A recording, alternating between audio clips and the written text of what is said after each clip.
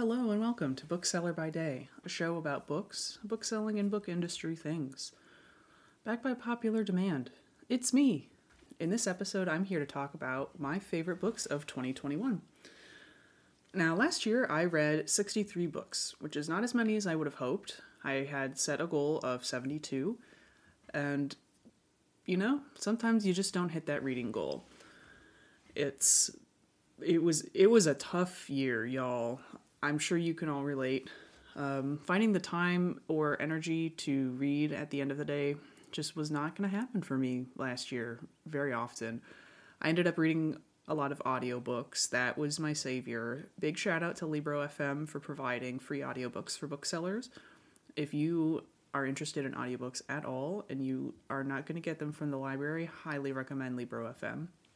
For me, audiobooks were a great way to digest the stories without having to sit down and stare at the page, because I just would be reading the same paragraph over and over again, and I'm like, man, now I'm thinking about my own mortality. It's like, man, I picked up this book to escape. So audiobooks were a great way to kind of push past that. And also, they're just a lot of fun in general. So ultimately, even though I did not read as many books as I would have liked, 63 books, it's a lot of books. However, I do want to say, I don't think that you should measure your worth in the number of books you read per year. Some people read 2 books a year. Some people read 100 books a year. How do people read 100 books a year? If you do that, please DM me on Twitter at Bookseller by Day, because I would love to just chat. Like, what do you do? I want to know. Fascinating to me. So if you, at the end of the year, were stressing out because you weren't going to hit your reading goal, I want you to know that's okay. I'm right there with you. With that being said, let's take a tour through some of my favorite books that I read last year. Normally at the end of every year I put the top 10 in order, which can sometimes be a pretty painstaking process if I've read a lot of good things that year. But this year I just was like, why even bother? I got too many books that I read that I really enjoyed. So we're not even going to sort them. I'm just going to tell you in basically chronological order the stuff that I read that I really liked. And I have a very scientific method for doing this. It's called going on my Goodreads page and seeing the stuff that I rated highly. And if I can talk about it with no notes, then I really liked it. And I've got some honorable mentions at the end as well. Normally with these episodes, I like to do a little bit of loosely scripted improv. I would say generally I'm not an outline kind of person. Really just love to go straight into it and figure it out as I go. For the episodes, I've been trying to give them a little bit more of a shape. For this one, though, we're just going. I wrote down the names of all these books, and I'm actually just going to tell you the first thing that comes to mind when I read this book title out loud to you. So, let's get started. The first book... Oh, hello, Alex. Just in case anyone's curious, my cat just climbed onto the keyboard. I wonder what his favorite book is. The first book that I read in 2021 that I really loved is The House in the Cerulean Sea by T.J. Klune. And honestly, it almost feels like cheating to put this in here because everyone that I know who's read this book has absolutely adored it. And I think that that's just the T.J. Klune special. He's got a really unique talent for writing books that are bittersweet and ultimately uplifting. The House in the Cerulean Sea, when you're reading it, it feels like you are being hugged by the book. And that's something that I think everyone really needs every once in a while. It's nice to know that there are books out there that are sad and focus on difficult subjects that are ultimately hopeful. And I think T.J. Klune does a fantastic job at that. I also read his other adult title, Under the Whispering Door, this year.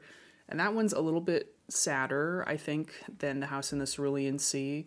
Because that one really just feels wholesome with a side of sadness. Whereas Under the Whispering Door has this constant undercurrent of contemplating your own mortality and facing the parts about yourself that you might not like seeing. And that's one of the things I really liked about it, is that the characters in Under the Whispering Door all have their flaws and they're there to get better together. And it's a lot of delivering hard truths to one another.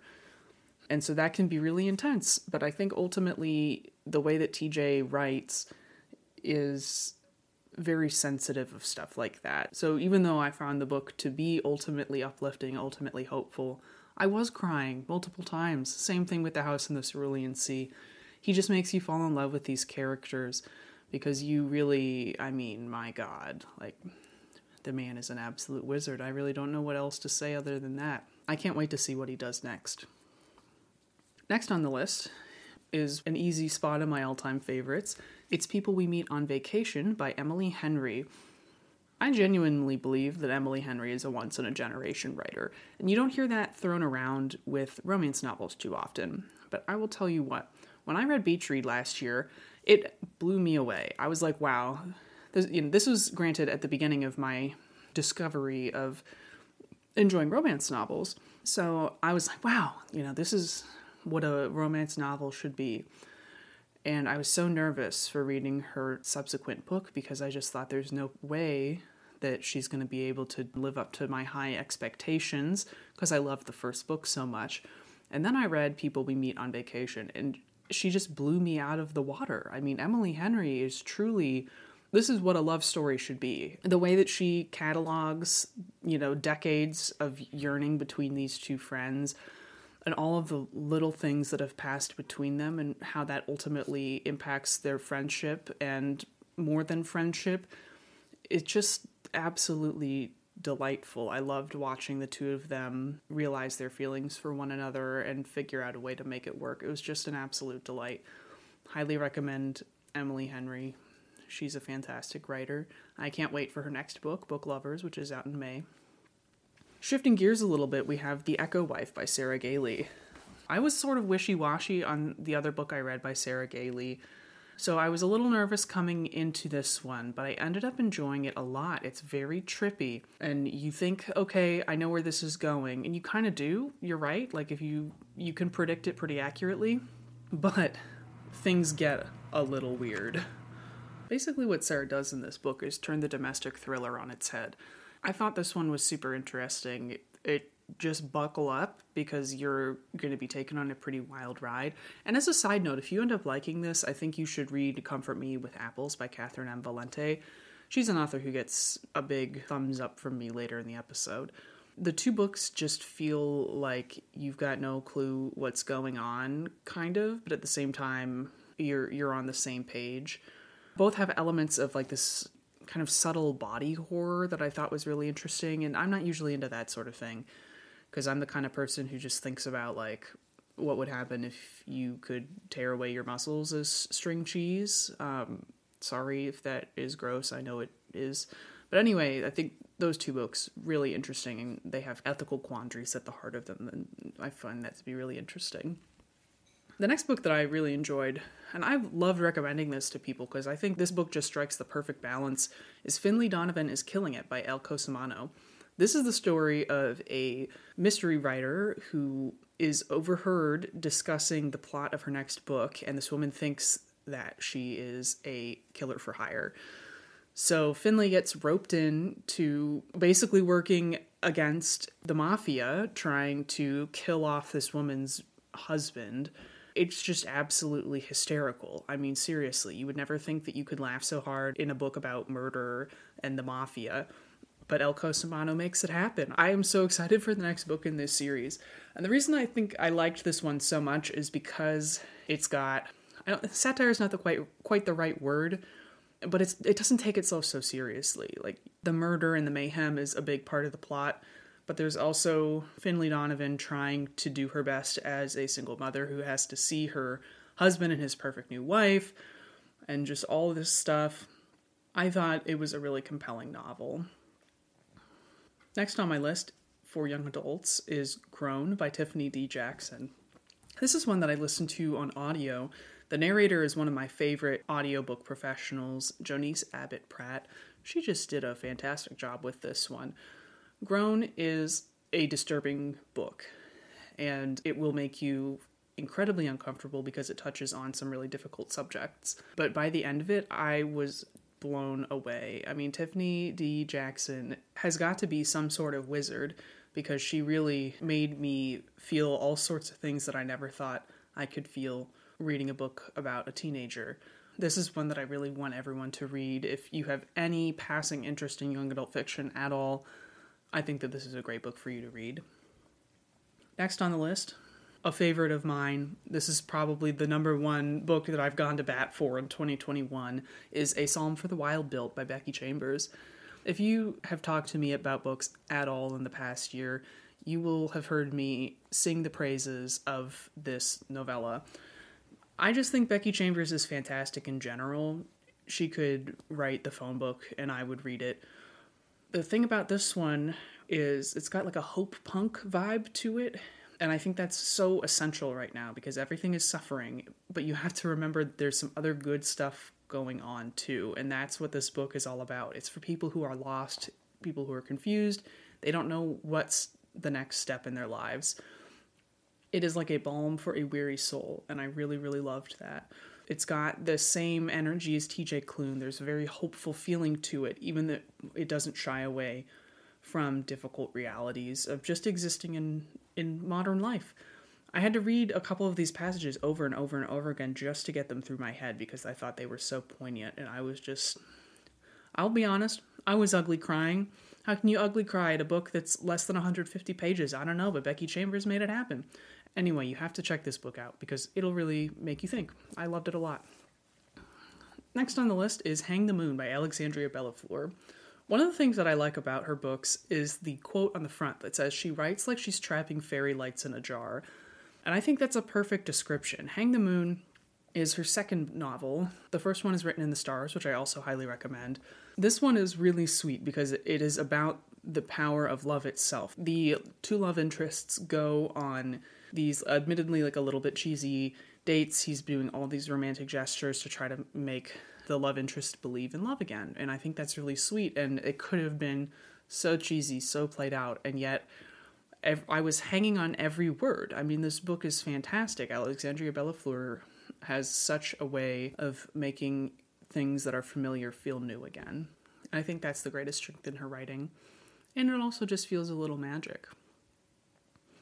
Shifting gears a little bit, we have The Album of Dr. Moreau by Daryl Gregory, which is a retelling of The Island of Dr. Moreau, except it's like genetically engineered boy band.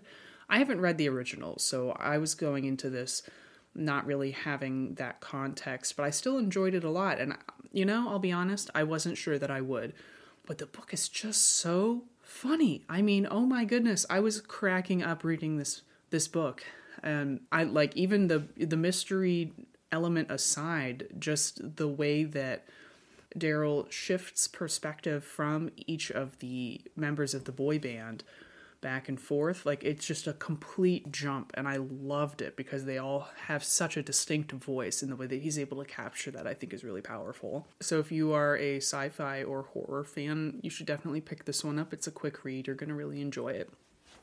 Speaking of quick reads, we also have A Spindle Splintered by Alex E. Harrow. I think I've discussed this one in a past episode, the one that I did about novellas. I really enjoyed this one. I believe I also mentioned I was a little back and forth on Alex E. Harrow's writing because I think her stories are really interesting, but the prose was a little flowery for my taste. Now, she struck the perfect balance in A Spindle Splintered.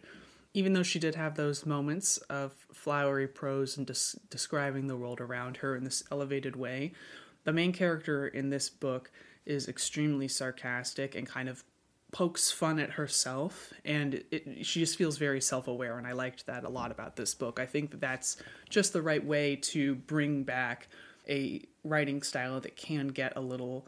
lofty is not the right word, but you know what I mean. Like, it's not as straightforward as I typically like, but I think she struck the perfect balance with this one. I'm eagerly awaiting A Mirror Mended, which is the next book in the series, because I think Alex does a really good job of reimagining tales and making them feel special. Next up is Rosaline Palmer Takes the Cake by Alexis Hall. Baking romance is so hot right now. This is the first one that I read, though. I really enjoyed it because you can't just say, oh, it's like the Great British Baking Show and have me not read it and enjoy it. I really liked this one. It's got like a little bit of a romance to it, but it's really focusing on Rosaline trying to figure out what she wants out of life, how to forge her own path, and feel proud about doing the things that she enjoys. And I found that to be really uplifting. Alexis Hall is the author of Boyfriend Material, as well as the forthcoming Husband material, which, oh my god, can I just read that book already? Thank you. Really, the dialogue in these books just knocks me out of the park. These quips are fantastic. Another book that has some fantastic quips in it is Dial A for Aunties by Jessie Q. Sutanto. This one, oh my god. I was dying at this book. This one has the same energy as Finley Donovan is killing it. The premise is a girl goes on a blind date and ends up killing the guy that she goes out with through a series of unfortunate events, and then has to hide his death for like 2 days, and she's got the body in the cooler, and all of her aunties are like, oh my god, like they're in the middle, they own this wedding business, and they're like trying to throw this huge wedding for this multimillionaire family, and hide this dead body because they can't find a way to dispose of it. And the main character's star-crossed lover, X, is like the owner of the hotel. The whole thing is just a giant mess, but it is hilarious. I was in stitches reading this book. You've got to read it, I'll tell you that. Next up is While We Were Dating by Jasmine Guillory. I've said it before, I'll say it again. No one's writing romance like Jasmine Guillory. She has got an incredible imagination. I love how real her books feel. Like, she doesn't shy away from difficult subjects. And one of the things that I really liked about While We Were Dating is the way that it authentically portrays mental health issues. Speaking of books that deal with mental health issues in a upfront and honest way, we also have The Charm Offensive by Alison Cochrane. This is a book that I ended up really, really loving. I had not been able to even look at a book for about 6 weeks until I picked this one up, and it just pulled me in immediately. This one has a little bit of fairy tale magic. It's got a little bit of pining. I thought the whole thing worked out really well. It's a big-hearted, delightful read. Even if you aren't interested in reality TV, I found this book to be very compelling. Next on the list is Payback's a Witch by Lana Harper. This one was a ton of fun. I really wanted to just walk into the world of Thistlegrove and never leave. This book basically has a turf-free Triwizard tournament going on, and I really enjoyed the fun competition aspect as well as the love story on the side, as well as just watching the main character realize that she enjoys her hometown more than she thought she did. I thought that was a lot of fun.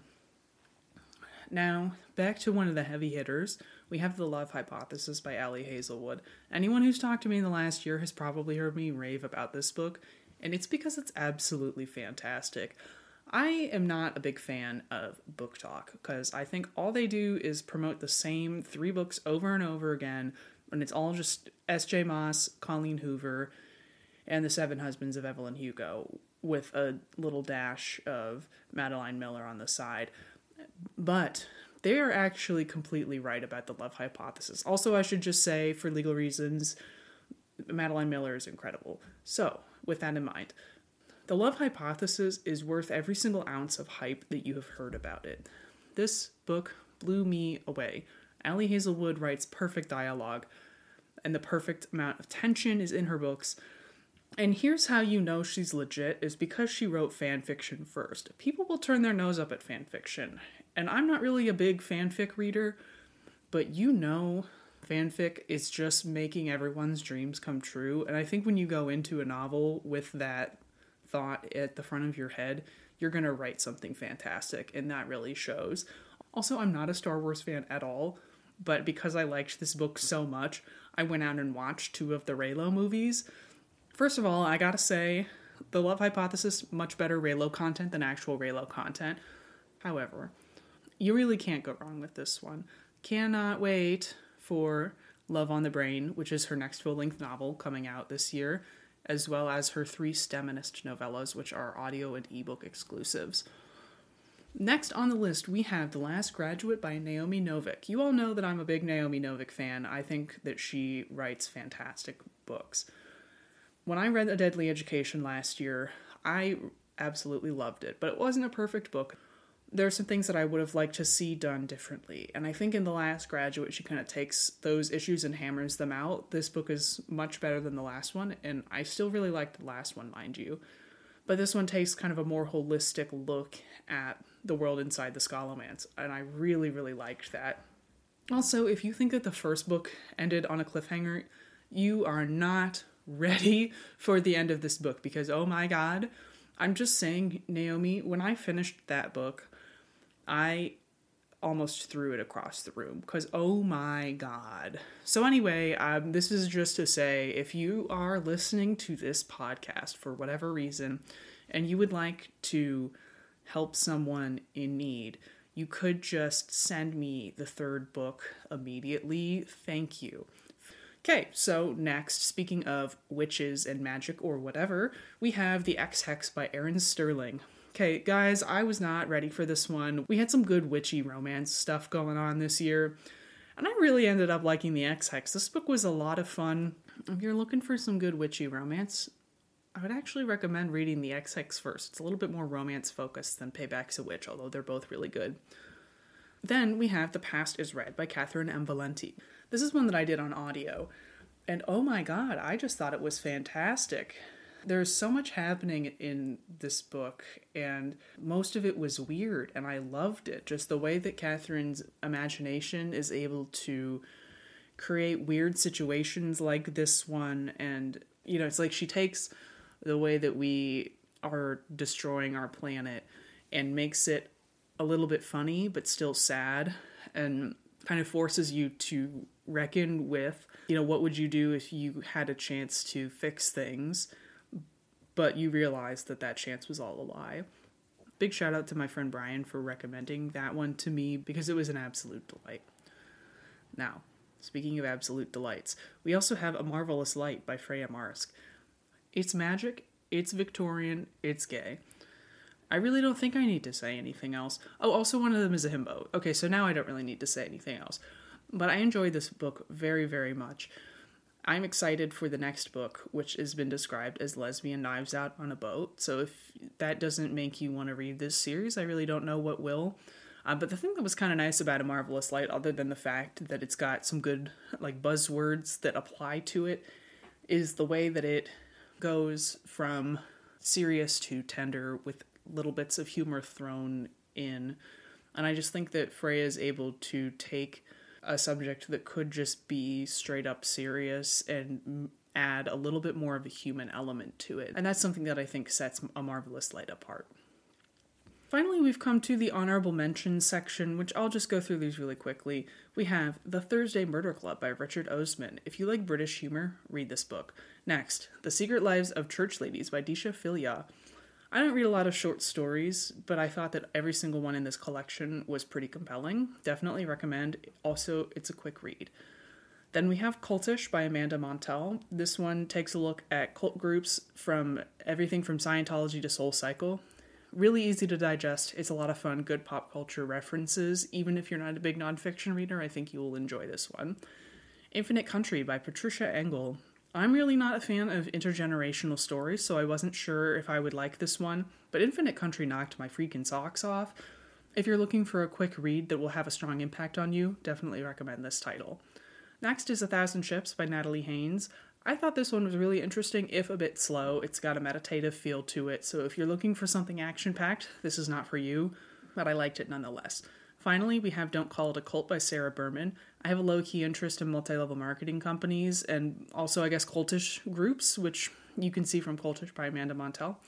This one goes into NXIVM, and it's absolutely fascinating. I listened to this one on audiobook. This one's written by a journalist. I think she did a great job of going into all the weird and icky stuff that they do in that organization. Well, that just about does it. I can't really think of anything else to say other than thank you for being here. If you've listened through the whole episode, I appreciate your support, and I'm glad you're here. If you are looking for a list of the books that I mentioned in this episode, I'm going to put them in the description box. Feel free to order them from your favorite independent bookstore or check them out from the library. If you want to say hi, you can find me on Twitter at booksellerbyday or email me booksellerbyday@gmail.com. Thank you to Rachel Humbert for designing my fantastic logo. And thank you all for listening.